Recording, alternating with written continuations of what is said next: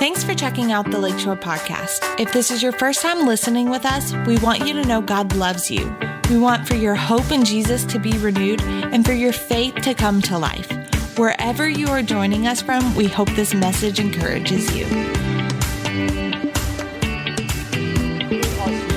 I want to talk about this morning, what do you do? What do you do when you find yourself in the middle of it? And by in the middle of it, what I mean is, what do you do when, although you know what the Bible says, although you know that 2 Corinthians 1:20 says that all of God's promises are yes and amen, when you know that, you know Numbers 23:19, where the Bible says that God is not a man that he should lie, but if he has spoken it, if he said it, will he not accomplish it with his outstretched arm? When you know what the Bible says, and yet you're right in the middle of life's circumstance, life's challenge, and life's difficulties. What do you do when, yes, I know what the Bible says, and I know that I'm walking by faith and not by sight, but my current experience, my past or present experience, where I'm currently at right now in the middle of it, my experience is telling me something different. What do you do when you're in the middle of it? Mark chapter 5, I want to pick up for time's sake this morning and just read two verses, but I'll give you a little context. In Mark chapter 5, where we're picking up today, it's the story of a man named Jairus. Maybe you've heard the story before. If you haven't, let me catch you up for a second. This man named Jairus has a little girl, has a daughter that is sick, not just sick, but to the point of death. She's on her deathbed. The Bible says that Jairus, he comes and he asks Jesus, will you please come to my home? Will you lay your hands on my daughter that she may be healed, that she would not die, but she would live? And Jesus says, yes, I will go. Side note, the answer is always yes with Jesus. Can I encourage you wherever you are today, that whatever you're facing, that the answer is always yes. The Bible says that all of God's promises, they are yes and amen. It doesn't matter what you're facing, what you're holding, what you're going through. There is nothing that we cannot come to Jesus in humility and say, I need help. I need something that only you can give. The answer is always yes. And so Jesus says, yes, I will go with you. And they begin to walk. They begin to journey. However, in the middle of their journey, the Bible says there's this woman with an issue of blood. She has been sick for years. The Bible says that she has spent all of her money, all of her livelihood on doctors and physicians, and yet she was no better. She had done everything she knew to do, and yet she was no better. The Bible says she heard, though. You know, there's power in hearing. There's power in the voices and the influences you're listening to. And the Bible says that she heard about a man named Jesus.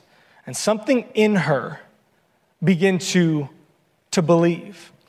She inched her way, she pushed her way through the crowd, and the Bible says she touched the hem of his garment and immediately was made whole.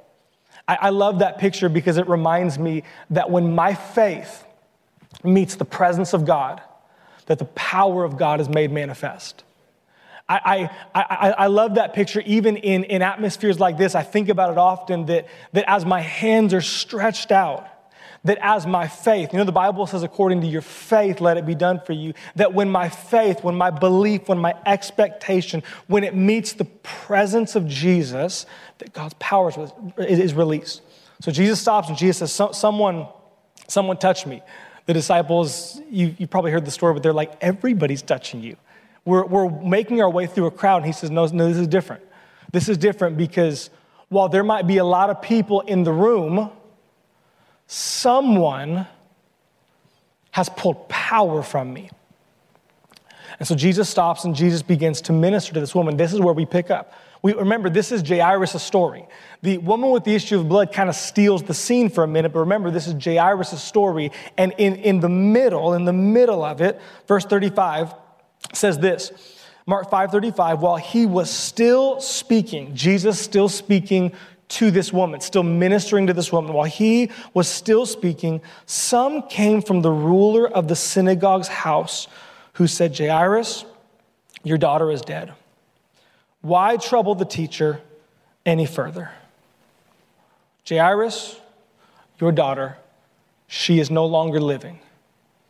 Why go any further than this right here? Jesus, however, heard. As soon as Jesus heard the word that was spoken, he said to the ruler of the synagogue, "Do not be afraid, but only believe." If you continue on, you can read that Jesus, he does arrive to Jairus' home. Jairus' daughter, while Jesus said she's only sleeping, she was in fact dead, and Jesus speaks a word to her, and supernaturally she's raised from the dead. Matthew chapter 16, quickly, let's read here. Matthew 16, I'll read from the screen for time's sake, starting in verse 15. Jesus is talking, and Jesus says to his disciples, "But who do you say that I am? Who do you say that I am?" Simon Peter answered and said, "You are the Christ, the Son of the living God." Verse 17, and Jesus answered and said to him, "Blessed are you, Simon Bar-Jonah, for the flesh and blood has not revealed this to you, but my Father who is in heaven. And I also say to you that you are Peter, and on this rock I will build my church, and the gates of hell will not prevail against it. And I will give to you the keys of the kingdom of heaven, and whatever you bind on earth will be bound in heaven, and whatever you loose on earth will be loosed in heaven." If you're taking notes, I want you to write this down, the title of the sermon. I've said that every time that I've preached in this series. If you're taking notes, or if you have a pre-made study guide, you will see in your study guide that the title of the message this morning is Open the Gates. Open the Gates. And again, I want to speak to, what do we do when we're in the middle of it? Would you pray with me one more time?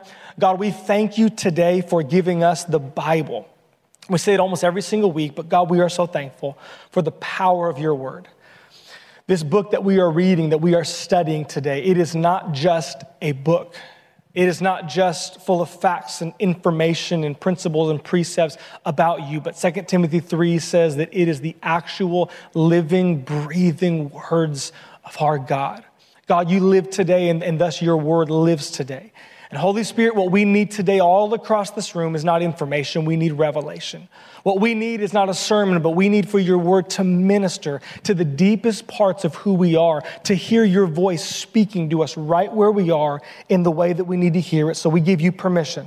And we say, open our eyes and our ears and our hearts to receive today, that we might leave here not just inspired or informed, but from the inside out, changed and transformed. In Jesus' name, all God's people said, amen and amen. You don't have to raise your hand. I know the answer is yes for some, no for others. But are you into like the fitness stuff, like diet and exercise and working out and eating healthy? I am kind of. You can obviously tell I am not a bodybuilder. I'm not a CrossFitter. The amount of heavy weights that I lift is limited, to say the least. These days I'm lifting more children. We have 3 small children than I am actual dumbbells. But I like physical activity. I do. I enjoy running. I enjoy playing sports. I occasionally, and by occasionally I mean occasionally, enjoy going to the gym and doing some sort of workout. But I love being outside. I love playing golf. I love just doing anything active. The part that really gets me, and maybe you can relate, is I love to eat. Can I get an amen? I love to eat. Like if it were just about physical fitness, golden. Like that, it's all good, but it's about diet too. Someone once told me that you can't outwork a bad diet, and I said, in Jesus' name, I rebuke you. Please depart from me, because I don't want to hear that. But it's the reality. And where I get hung up a lot of times when it comes to eating is that I forget one of the most important parts about nutrition. It is consistency. It's not eating chicken and broccoli or whatever it is that you eat for a day or for 3 days, but it's doing it over a period of time. Pastor Gill has said often, it's not that you're not doing the right thing, it's that you're not doing it long enough. And I get hung up with eating because my wife can attest, I am undisciplined, and then I'm going to be so disciplined, and then undisciplined, and it drives her crazy, and she would appreciate all your prayer and support. But I can be so disciplined for a short period of time. And what gets me is I look in the mirror, or I step on a scale, or some sort of other metric, and I go, what am I doing this for? I've said no to frozen yogurt. I've said no to good Mexican food. And I've been eating things like broccoli and asparagus and grilled chicken and salmon. And this isn't working. And I tell you that because I wonder sometimes if this is how we feel in relationship to God. In relationship to things like finding freedom. In relationship to things like we're talking about where, again, we know what the Bible says. Yeah. Like we get it, preacher. I know. All of God's promises are yes and amen. There's a ton of worship songs that have been written about that. We've heard it. We know it. I get it.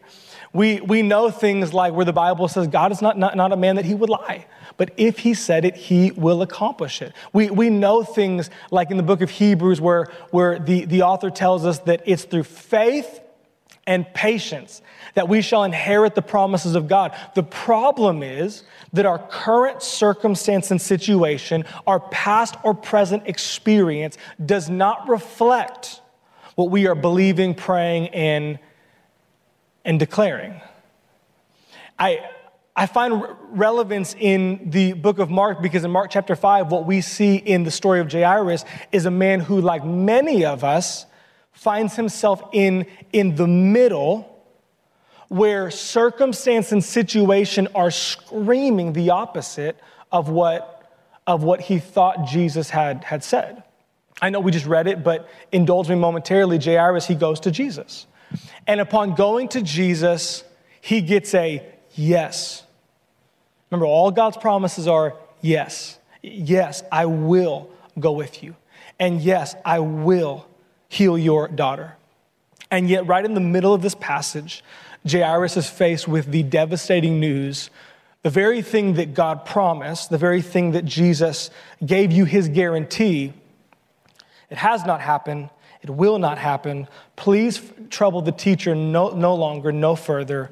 It's over. And what I'd like to point out, number one, if you're taking notes, is simply this, and this isn't in your booklet, I apologize, but it's simply this, that difficult times should be expected.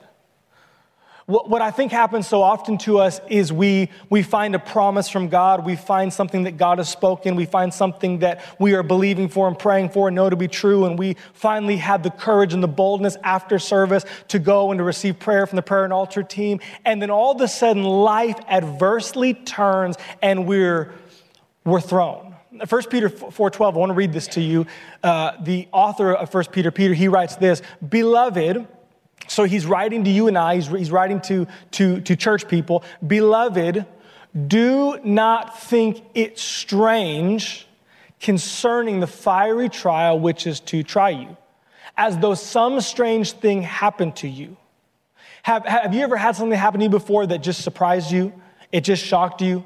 Something that happened to you or some news you got or something that came down the pipe of life, if you will, and it completely caught you off guard and sent you into a tailspin? Peter said, "But beloved, please do not think it strange or do not allow it to throw you for a tailspin when you face the fiery trials of life."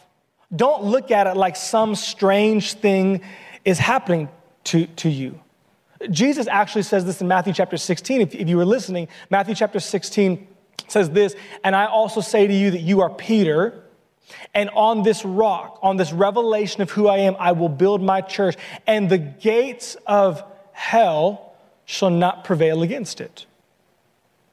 We often overlook that part that Jesus says, yes, on this revelation of who I am, I'm going to build my church. I'm going to build your life. I'm going to fulfill all the promises and all the things that I've spoken to you. However, the gates of hell, actual resistance will happen. And Jesus says, take heart.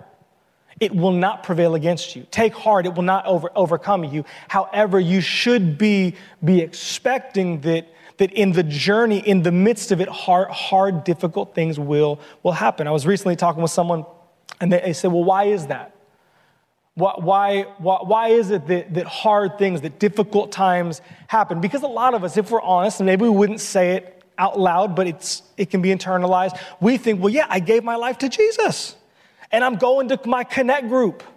If you're a part of my Connect group on Thursday mornings, it's like I'm going to my Connect group and it's like it's 6 a.m. I'm sacrificing for the Lord.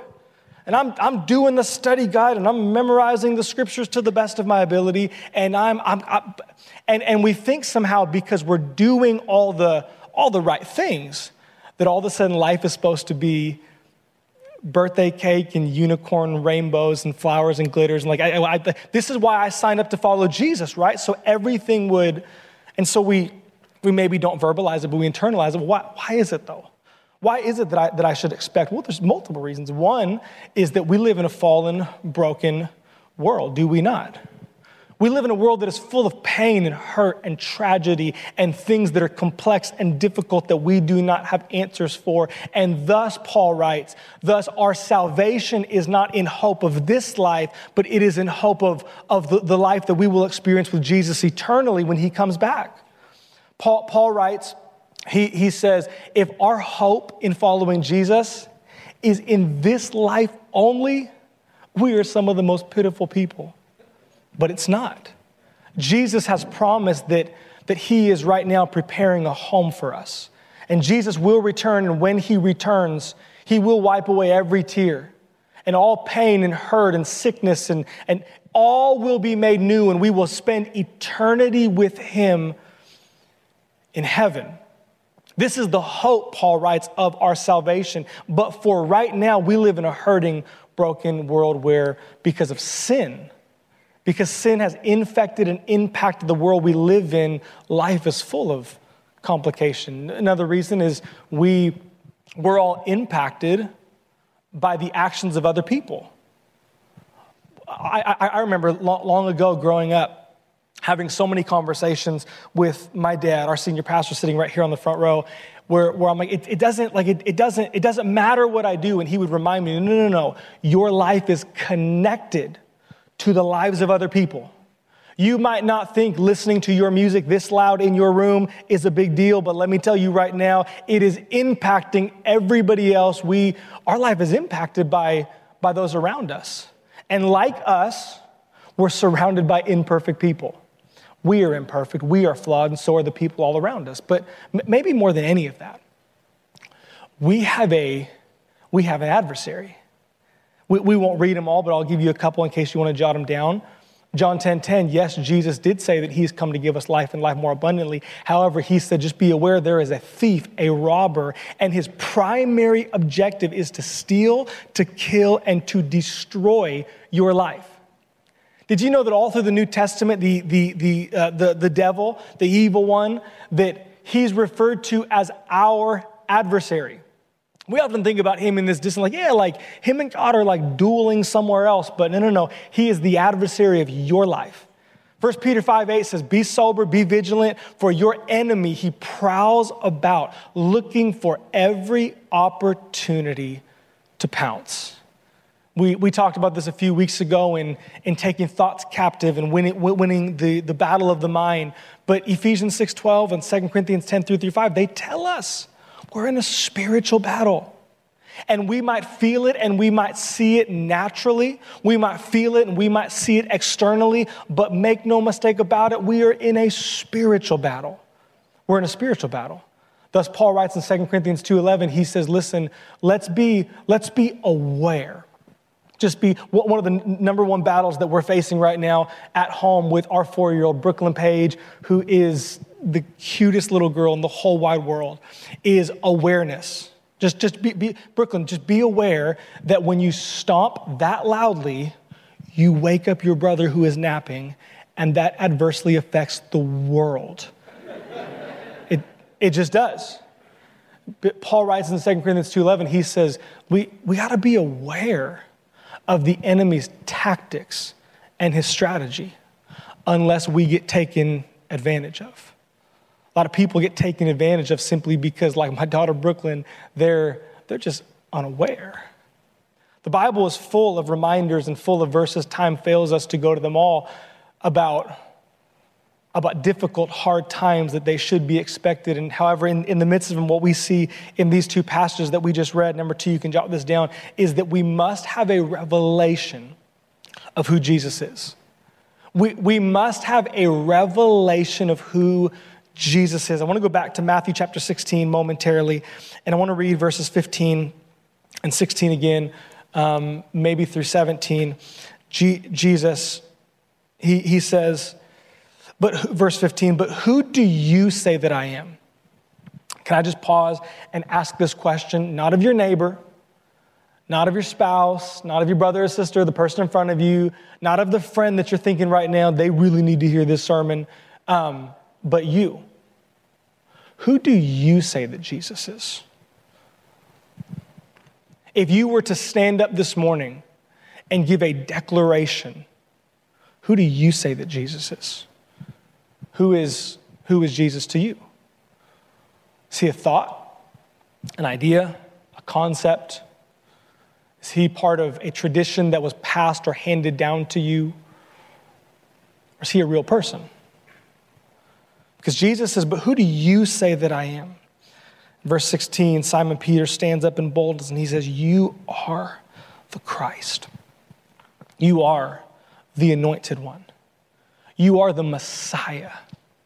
You are the one sent from heaven to earth. The one that we have been waiting for, the one that our soul longs for. You are the one who will reconcile humanity to God. You are the way, you are the truth, you are the life. You are all things. All things were created by you, and in you are all things. You are the Son of the living God. And listen to what Jesus says. He says in verse 17, Jesus answered and said to him, blessed are you, Simon Bar-Jonah, for flesh and blood have not revealed this to you. I would just venture to say that of all people, and Peter's one of the 12 disciples, Peter spent a number of years not hearing about Jesus, but actually walking with Jesus. He heard all the sermons. He was right there. He saw all the miracles. He saw Jesus walk on the water. He saw blind people get their sight, and he saw the dead that were raised. He himself momentarily walked on water. You would think of all people that Peter would have, figured it out. But Jesus said, no, this revelation, it's not something you figured out, Peter. It's not something that you were sitting in my last teaching, and all of a sudden it dawned on you, walking on water, the dead girl. Guys, I just connected the dots. I know who he said, it's not, you didn't figure it out. It wasn't taught to you. You didn't read it in a book, didn't get it in a podcast. He said, this is something that was revealed to you by my Father who is in heaven. Revelation is different than information. Revelation, all through the New Testament, is this word apocalypto. It's pretty fun to say, apocalypto. And it's the word for revelation where the Spirit of God, he makes something manifest to you. He takes the blinders off, if you will. He uncovers something and he gives you from the inside out a revelation of something. And can I tell you this morning that you don't need information about God. You don't need more facts. You don't need more principles or precepts. You don't need a tradition that was handed down. What you need is a revelation of who Jesus is. Something that beyond a shadow of a doubt, there is no convincing you otherwise, that you know that Jesus is who he says he is. That he is the Son of the living God, that he actually physically did come from heaven to earth and pay the penalty for all of our sins, that he actually will return again, that in him is all. You need a revelation of who Jesus is. Because Jesus said in Matthew 16, he said it's on this revelation, it's on the revelation of who I am, that I'm going to build my church, that I'm going to build your life, that I'm going to fulfill and do all that I said that I would. Who do you say that I am? I think Jairus was a man who had a revelation of Jesus. It doesn't say it explicitly in the text, but I think Jairus was a man who he knew who Jesus was. We see in this passage that his little girl who is on her deathbed, that because Jairus knows, he knows who Jesus is, Jairus takes the journey. He takes the effort. He makes the walk. And he goes and finds this man. Would you come and would you lay your hands on my daughter? In the middle of it, knowing and finding out that his daughter has died. Yet at the words of Jesus, don't be afraid, only believe. Because he has a revelation of who Jesus is. It's a revelation of who Jesus is that will keep you anchored. A tradition that your mom or your dad passed down to you, a tradition that you have acquired because you were born or raised in a certain family or maybe in the South, that will not anchor you. Something that has been built up because of a self-prescribed discovery of knowledge or education, the only thing that will anchor your soul, it is a revelation of who Jesus is. How Brandon, do I get a revelation? I say this humbly and gently, but you have to pay the price. I do not mean that in any kind of a legalistic or a works mentality way, but I want to read this to you. Bible says in Proverbs chapter 23, verse 23, Solomon writes, he says, buy the truth and do not sell it.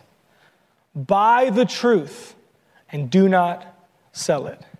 I probably like you, I have so many of my mom and my dad's, mostly my dad's, little sayings that he would say to us all growing up that I would get so bothered and annoyed by because they were usually in a form of correction that maybe like you, I've now begun to distill to my children because maybe dad knew what he was talking about. Like one of them was, I've shared this before, but he would always say, you didn't forget, you just didn't choose to remember. Dad, no, you did not forget. You did not forget what time the Lakers are playing tonight. I would never forget that. You did not forget that you needed $20 to go this Friday. No, you simply did not prioritize and choose to remember that we asked you to X, Y, and Z. Another one that I think of is, it's not that you don't have the time, it's that you didn't make time. We all have time, come on. All of us have time. No, Pastor Brandon, I really don't. No, you have time. We all have time. The question is, how do we prioritize and steward our time? It is not whether or not we have time or we don't have time. It's an issue of priority and stewardship. And we have time for lots of things if we were to just be honest. I got time to get carpal tunnel in my phone, scrolling social media. I got time to make sure I'm up to date on all the scores. You know how I know you have time? Because all the men in the room, I'm maybe assuming a little bit, I'll say most of the men in the room, you found the time when it was March Madness or Masters Week. Like you can get creative to find time. The question is, how do I steward my time? And Solomon says this.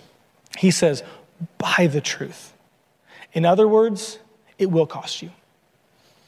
Whether it's costing you time, energy, sleep, it will cost you. However, my sons, I remember Proverbs, it's written, it's a book of wisdom. It's a father writing to his son. And he says, son, but I'm telling you, buy the truth. Whatever you have to pay, whatever you have to sacrifice, whatever you have to invest, buy the truth. And do not sell it. What is he saying? Well, he's not saying by revelation, because you and I, how many of you know from even just this text, we cannot give ourselves revelation.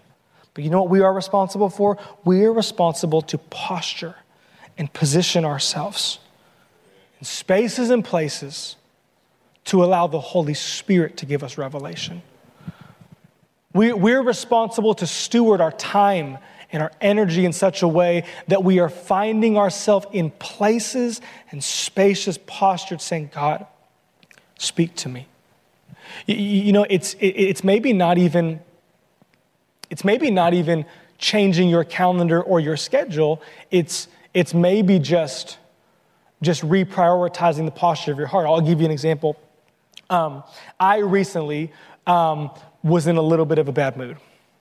Anybody you ever been in a bad mood? Just me, only the preacher. But kids are just hard. It's difficult to have 3 children under the age of 6. It's a lot of volume all the time. It's a lot of volume, a lot of screaming, a lot of repeating yourself. And I was just in a bad mood. And my wife lovingly, rightfully, after the children went to bed, she kind of confronted me on my bad mood. Hey. And by the way, I was very impressed with my wife because she was so kind and gracious about it. And I would not have been that kind and gracious. She said, hey, we need to talk about this. You've been in kind of a bad mood today. And here was one of my go-tos. I'm like, yeah, just, it's been crazy because the kids are getting up so early. And again, don't you judge me. But I'm like, one of the things that I'm missing right now is I'm not getting like the quality time in the morning to spend with the Lord that I feel like I need to posture my heart to have a good attitude. And so it's not my fault. It's the kids' fault for not giving me the time and she asked me one question that really sunk in. She said, well, can I ask you a question? What do you do with all your time in the car? Whatever I want to do with my time in the car. Thank you for asking. So you got a 20-minute drive to and from work. She said, why don't you use that space to posture your heart to pray and posture your heart to freshly be filled with the Holy Spirit? See, it's maybe not even changing your schedule or your calendar, but it's recognizing your need for God. It's recognizing your need to have a revelation in a fresh way, to know God, to know Jesus, to have the eyes of your understanding, as Paul would write, being opened and enlightened to know Him. You need a revelation of who Jesus is. And number 3, we'll close with this. But it's having a revelation of who Jesus is and then remembering that during the hard times, we have to lean on what we know to be true. We have to lean on what we know to be true. I had a friend of mine, pastor friend of mine, mentor early on in my college years, and I just had a lot of questions. Sometimes, and this maybe would not be encouraging to you, but sometimes the more information you get, the more confused you get.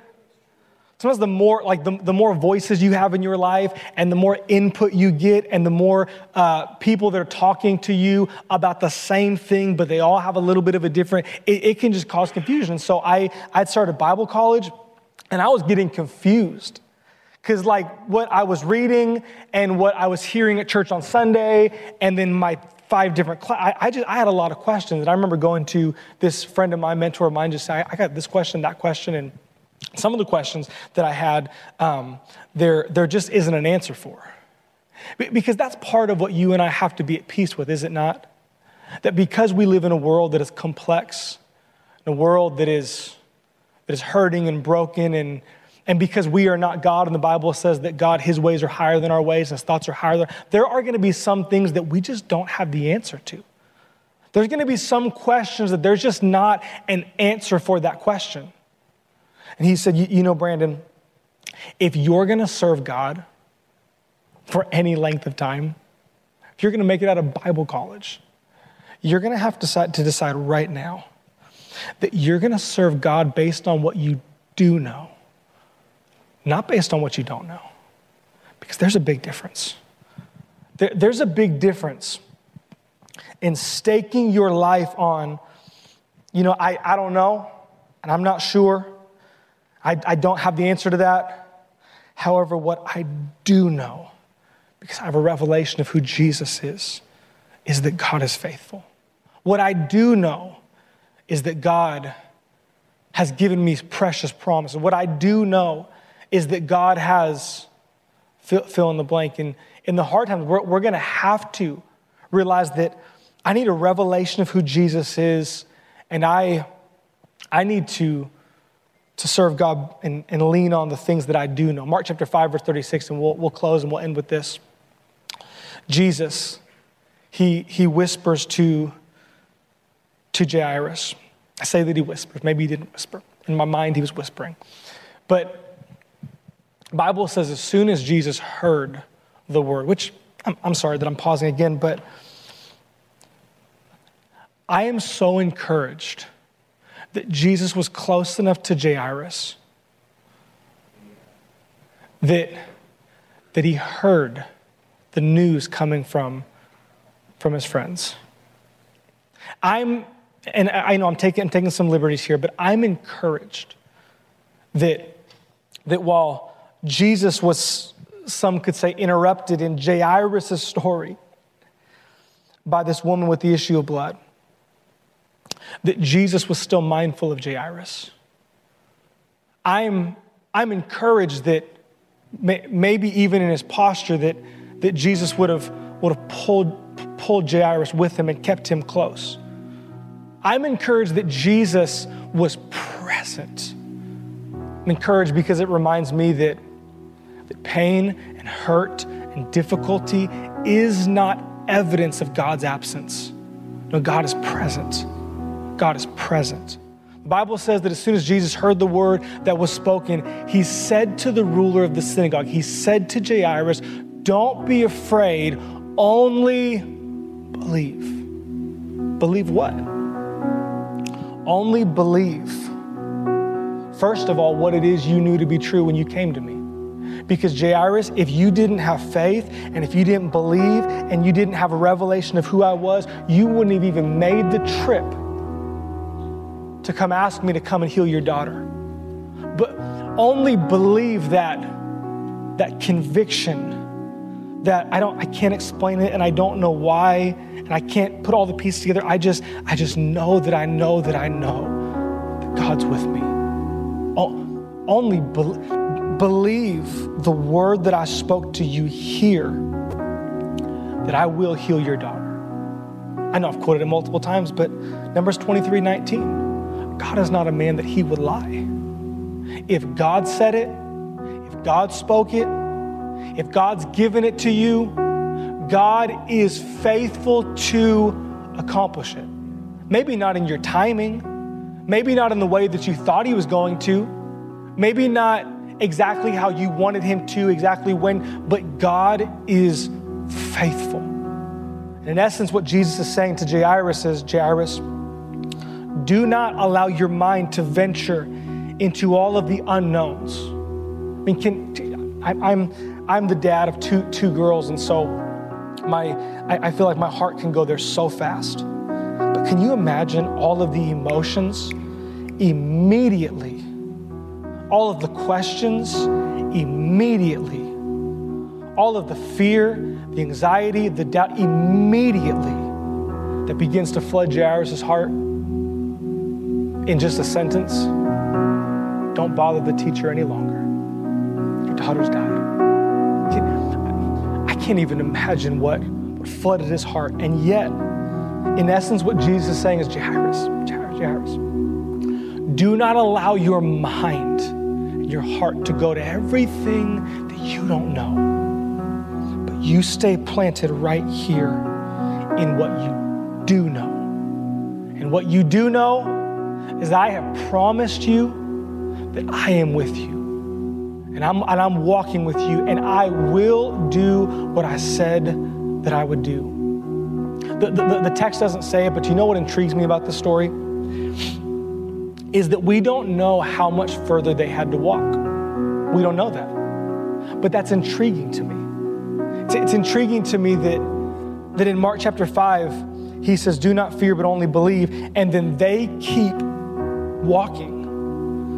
And it's intriguing to me that the text does not say how long they kept walking. Was it 10 minutes? Was it a mile? Was it 3 hours? Was it 5 hours? It's intriguing to me because I start to think and I start to wonder along that continued journey, how many times did Jairus have to stop? How many times did Jairus have to be encouraged and reminded? Did Jairus ever just sit down and break down and say, I'm done, I can't? We don't know. But part of that gap, part of that intriguing part to me is that it's so relevant to you and I, is it not? But when will God fix this? I don't know. Yeah, but I've been praying and I've been believing and I've been fighting, and I've been standing on God's promises. When will God? I don't know. I don't. Yeah, but how much longer am I going? I don't know. I don't know. But I cannot serve God based on what I don't know, on what I cannot see, on what I cannot come. I can only serve him based on what I know. And I just see three little thoughts, and we'll end with these. But Jairus encourages me to, number one, to keep walking. Maybe you're here this morning, and because of something that you are facing, you're in the middle of it. You're really tempted to just keep walking. You're really tempted to, in relationship to serving God, I just need a break for a little bit. But Jairus encourages me to keep walking. He encourages me to keep believing. Maybe you're here this morning, and because of what you're facing, something in you is saying it would be easier to make peace with where I am and to stop believing for something I'm not sure will ever happen. But Jairus encouraged me to keep believing. And thirdly, I'm encouraged to keep fighting. Matthew chapter 16, we won't go back and read this, but verse 19, this is what Jesus said. He said, behold, I will give you the keys of the kingdom. Thank you so much, Kent. I will give you the keys of the kingdom of heaven. And whatever you bind on earth will be bound in heaven. Whatever you loose on earth will be loosed in heaven. I'm reminded in this passage that, what I do know is that I have authority. I don't know about all the unknowns, but what I do know is that Matthew 10:1 says that Jesus has given to me all authority, and that not in my own righteousness, not in my own ability, but because of his finished work in him and in his name, I have all authority to command the gates of hell to be moved, to be opened, to be broken down. What does it say in Zechariah when Zechariah says, who are you, O great mountain? You shall become a plain.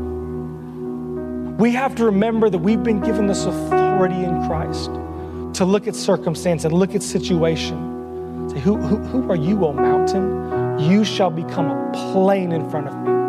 This gate, it will be opened. It will be broken down. Why? Because Jesus said on the revelation of who I am, I'm going to build my church. I'm going to build my people. And the gates of hell will not be able to prevail against them. Let's keep walking.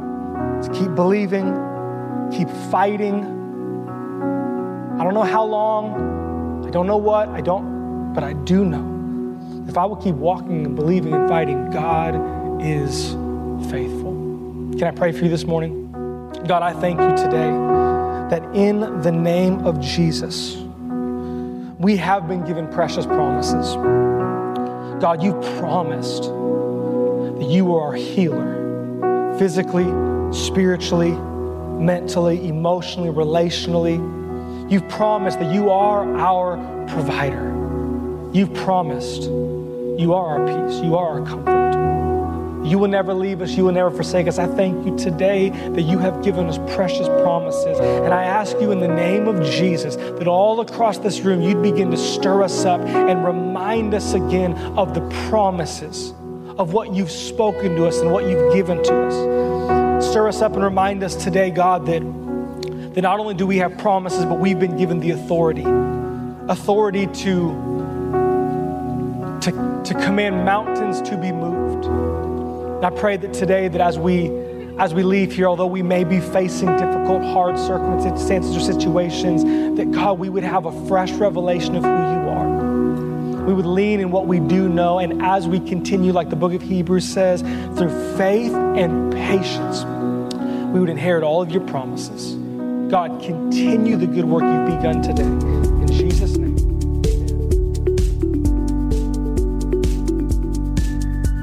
Thanks again for listening. To hear more messages like this one, make sure to subscribe and check out our podcast channel for more messages.